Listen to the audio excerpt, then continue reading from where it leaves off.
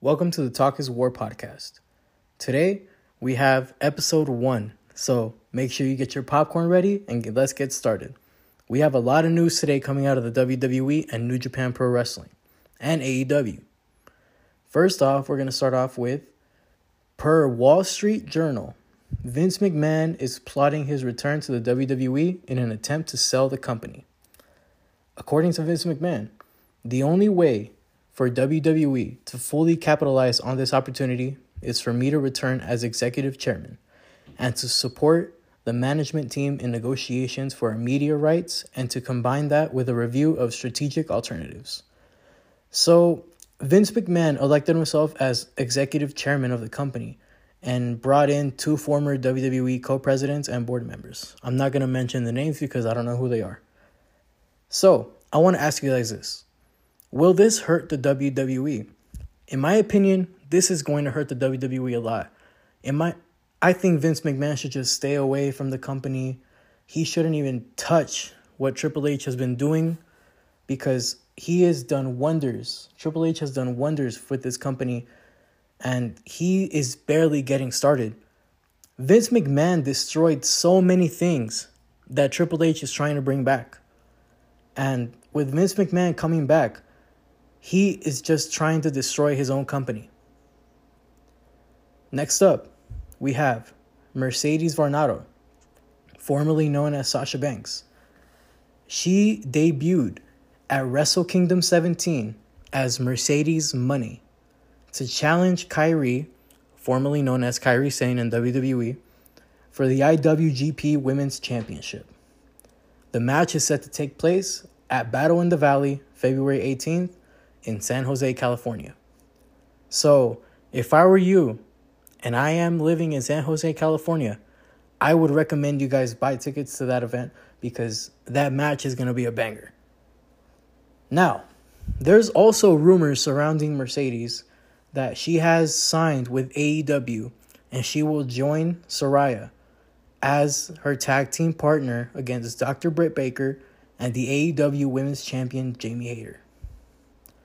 According to a backstage segment in New Japan Pro Wrestling, Mercedes stated that I am on a world domination tour. So that only means that she's just going to take over the world. She's going to different countries, including different promotions, which would include possibly New Japan Pro Wrestling, obviously. Possibly would include Lucha Libre AAA and AEW, maybe. I think Mercedes joining AEW will be the second biggest signing Tony Khan has ever done since CM Punk. Mercedes is a very big name. She's been talked about for months, hell, for years she's been talked about. She's going to be one of the biggest signings that Tony Khan's ever done since CM Punk. Now, when Mercedes debuted at Wrestle Kingdom 17, there's been a lot of criticism on social media talking about the crowd reactions and talking about just anything to make a point to hate on Mercedes. I'm going to tell you this right now. The crowds in Japan are much more different than the ones in America. If you watch a New Japan Pro Wrestling show and you've been watching some for months or for years, you'll see that the crowds are much more different over there than here. The crowds are not rowdy. They're very quiet, and they appreciate the art of professional wrestling, and they cheer at the end. The difference with them compared to America or other countries is that we're very rowdy in our shows, and it's great. Sometimes the crowd is what gets us invested into the matches. The crowd always plays a big factor in America and the UK and other countries as well. But in Japan, they tend to cheer at the end and they clap. So as a matter of showing respect to the professional wrestlers and to the performance. So I'm going to be a little bit biased because I've always been a Sasha Banks fan. I am a 4 Horsewomen fan. I think you need to give it time with Mercedes. This is her first big stage in a long time. She's been gone for almost 7-8 months since walking out of the WWE. She's going to be nervous on her first show back, being Wrestle Kingdom 17, one of the biggest shows of the year. And we're back. So we left off on talking about Mercedes and the fans criticizing her debut because, look, I'll be honest here. The return was not perfect, but it was what it needed to be. The whole thing was to show Mercedes' debut in New Japan Pro Wrestling. And yes, the crowd gasped in the beginning when they showed her face and the Titantron. They broke a rule. And what this does with New Japan is they're bringing a big North American star that has the credibility as one of the best women professional wrestlers in the world. And it's bringing up more talent to the Stardom division, which I think the Stardom division is great. All the Joshi wrestlers are awesome. And I think Mercedes being is a great addition to the Stardom division. Now, let's talk about the match with Mercedes and Kairi. They've had a past in the WWE. They've had matches together on Raw. And as far as I know, their matches have been great. And they've had tag team matches, obviously, with Bayley and Sasha Banks against the Kabuki Warriors with Asuka and Kairi Sane. Those matches were great. They were the ones that were holding Raw and SmackDown together during the pandemic era, which is a great statement because, trust me, it was hard to keep Raw together during the pandemic era because Raw was terrible at the time. Now, I think we should just give Sasha Banks, Mercedes, a little bit more slack because it is her first show back and she just needs to pick things up a little bit. She's going to pick things up a little bit more and we're going to see more of Mercedes money. Sorry. Now, the WWE announced today that Money in the Bank is headed over to the O2 Arena in London, England on July 1st, 2023. Now, this is a big deal because the UK have always had the best crowd reactions in the world when it comes to professional wrestling. When you watch a WWE event, when you saw Clash at the Castle in September, that was arguably one of the best shows of 2022. And that was because of the crowd reaction. Obviously, the matches were great. Some matches were great. But the crowd reaction is what gave it off. The crowd is what gave the event life. And Cardiff, Wales made Clash at the Castle so successful that Triple H decided, hey, you know what? We need to give the UK more recognition and give them more premium live events. So not only that, they're going to be going on international tours and going all over the world and giving us more premium live events internationally. And it's great because I think it's a great way to expand your audience more in a way for the WWE. And obviously, we know that the UK crowd is great. What about the India crowd? Or, hey, the Japan crowd would be great for the WWE, possibly. Now, let's talk about tomorrow night's Friday Night SmackDown. We have 3 things that were promoted for tomorrow's SmackDown, which was Ricochet versus Top Dollar for a chance to get a spot at the Royal Rumble. Now, I enjoyed the segment. I thought it was very funny last week because of, what happened with Top Dollar. But, it happens. I'm not going to just bash Top Dollar because I think Hit Row has potential to be great, but the WWE has not used them right. I've always said this. So usually on TikTok or on other platforms, Hit Row posts these rap videos before the show starts, when they have like a match or a segment going on to promote the storyline. Why doesn't the WWE show these raps before their match on television? Now, the raps are PG. They're great raps. I think B-Fab, I like B-Fab. She has a lot of charisma. So does Top Dollar. Ashante, I haven't really seen much of him, but they have the potential to be great. So with the segment that happened, it was basically mocking Top Dollar about the bots, right? But it showed that Triple H believes in the ability of Top Dollar and Hit Row. So they didn't suspend Top Dollar, or they didn't make fun of him in a way like to embarrass him on television. They just did it to just basically prove a point that they have the ability to be great on the WWE.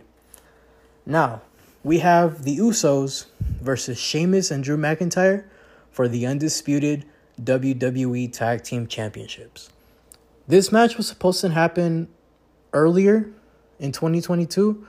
I think it was after War Games or before War Games. I may be wrong. But I think Drew McIntyre got hurt. So I think they obviously didn't put Sheamus and Drew McIntyre in the match. So they moved it for tomorrow's SmackDown. I think this match is going to be great. Sheamus is arguably one of the best wrestlers today. I'm a very big fan of Sheamus. He's done wonders for his career, especially this year, performing great matches with Gunther, with the Imperium, having a great babyface run. I'm so proud of Sheamus of what he's done so far late in his career. And Drew McIntyre, man, Drew McIntyre is always going to be there. He's a star. I think he should have won at Clash at the Castle, to be honest. But we're not going to get on that. So I'm expecting the Usos to win. I don't think they're losing the tag titles possibly until WrestleMania. I'm going to be giving a proposition here. So with Sami Zayn losing the match with Roman Reigns against John Cena and Kevin Owens, the turn is going to happen. They're going to betray Sami Zayn soon. And we're going to see a babyface Sami Zayn and Kevin Owens. As much as I want to see them as tag team champions, both Kevin and Sami, I don't think they should start that storyline just yet. I think they should start it after WrestleMania. But I think WWE is headed towards that direction of having them as a tag team and possibly dethroning the Usos at WrestleMania for the Undisputed Tag Team Championships. I say this because Sami Zayn has improved so much this year. He's one of the biggest stars in the wrestling industry today. Just on the whole bloodline, honorary Sami Usi thing. The whole shtick is amazing. It makes great television. It gives a bloodline life when Roman Reigns is not there. And it's just amazing to see Sami Zayn molding into a big star. That's all I have on that. Now we're going to hear from Charlotte Flair tomorrow night about her winning the title again. Now, obviously, there's people that are happy that Charlotte Flair won, including myself, just because she took the title off of Ronda Rousey. Ronda Rousey didn't perform well in this second reign as champion. I don't know why they took it off of Liv Morgan's hands. She was improving on the build-up to Extreme Rules. She was getting the crowd again. She was organically getting a pop again. It was fine. But obviously they they gave the title to Ronda. So Ronda had a shorter reign than Liv Morgan. Her reign was 80 days. Liv Morgan's was 97. So this makes Ronda Rousey a transitional champion in 2022. Charlotte Flair is going to bring more to this division than Ronda Rousey could have ever done. And I'm going to say this because as a fan of the 4 horsewomen, Charlotte Flair, Bayley, Becky Lynch, and Mercedes Monè are one of the top stars in the wrestling industry today and still today. And what I've noticed is they're building a new generation of stars. And I'm going to give you the 4 stars that I think they're building. Triple H is building up on. I think he trusts Liv Morgan because she's been on TV so much. He trusts Rhea Ripley. Rhea Ripley's going to be a star no matter what. He trusts Bianca Belair. Bianca Belair is obviously a star. She's one of the top baby faces in the company. And I think the dominant powerhouse that we're going to have on SmackDown is going to be Raquel Rodriguez. So those 4 women are the next generation of stars for the WWE that Triple H is going to give the ball to. And I'm fine with it. But we need to give these women more non-title feuds. Obviously, Bianca is a champion right now. She is already proven that she's a big star, so we can have the title on her. Even Rhea Ripley, we can trust her with the title. But girls like Liv Morgan and Raquel Rodriguez need to have more non-title feuds to build up their credibility to be a champion. This is what we failed with Liv Morgan. Liv Morgan was seen as one of the top baby faces before she won the title.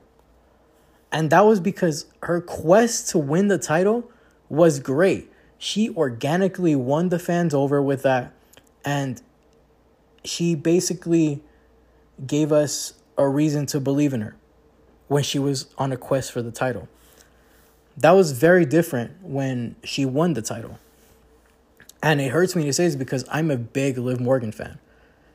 But Liv Morgan cannot carry Ronda Rousey into a match that is going to make us believe that she's going to be a top star in this company. I can say this right now. She's a good performer. Do they overrate her sometimes, the fans? Yes. And I think she needs more time to work on her promo work. She definitely needs some promo work. And she needs to have more experience in the ring. Because outside of 2020, when she started getting a little bit more time on TV, she was booked as a jobber for the first part of her main roster career. So she's only really had main roster experience for about 2 years, I'll say. Because as a credible star, may I add, because she was seen as a jobber. She was losing to everybody with the Riot Squad, and I think they need to give her more experience in the ring with the women in the division. But I saw what they were doing with Liv Morgan on SmackDown recently, and they're pushing her. Well, she is technically the star of the women's division on SmackDown, because I wouldn't say Aaliyah, Raquel, Shotzi are the stars of that division outside of the champion. Now, Charlotte Flair is going to improve this division because she will give you better matches with all of these women. Liv Morgan and Charlotte Flair sounds like a solid match because Charlotte Flair has the in-ring experience and the in-ring ability to give you a banger match. with basically anybody in the division. You can see on WWE's The Bump, Charlotte Flair was talking about her match with Shotzi back in 2021 or 2022. I don't know. She said that she really enjoyed that match and she gave the fans what they wanted, a great match. She has the ability to do that. Ronda Rousey does not have the experience of a Charlotte Flair. I'm not saying that Ronda Rousey is terrible at what she does. In 2018, Ronda Rousey was great. Her run was great. But 2022 Ronda Rousey and 2018 Ronda Rousey are much more different. And you can see it with your very own eyes. Anyone with a just a casual eye can put 2018 Ronda Rousey and 2022 Ronda Rousey, compare them together, you're going to see a big difference. Now, Charlotte Flair has not peaked as a competitor. She continues to be better. She continues to improve in her promo abilities. She just continues to be a star, as always. So, I think Charlotte Flair was a great decision to win the title right now. And we just have to see what she does with the title. I think, in my opinion, they should have Charlotte Flair put over one of these women at WrestleMania. We don't know who. We've had rumors that Naomi might come back at the Rumble. Give us Naomi versus Charlotte Flair. That match would be amazing. And Naomi hasn't really given the credit to be a star that the fans know that she has. Naomi is a top star, but Vince McMahon didn't really trust her in that position. I think Triple H will trust Naomi being in that position, and they might give us Naomi versus Charlotte Flair at WrestleMania. I'm going to call it now. Charlotte Flair versus Naomi could happen at WrestleMania, and it will be a banger match, and you need to get your popcorn and get ready to see it. This concludes episode 1 of the Talk is War podcast. I want to thank you guys for joining me and listening to this episode. I'm going to try and improve episode from episode on what I need to work on, but I want to thank you guys so much for joining me, and I'll see you guys in the next episode.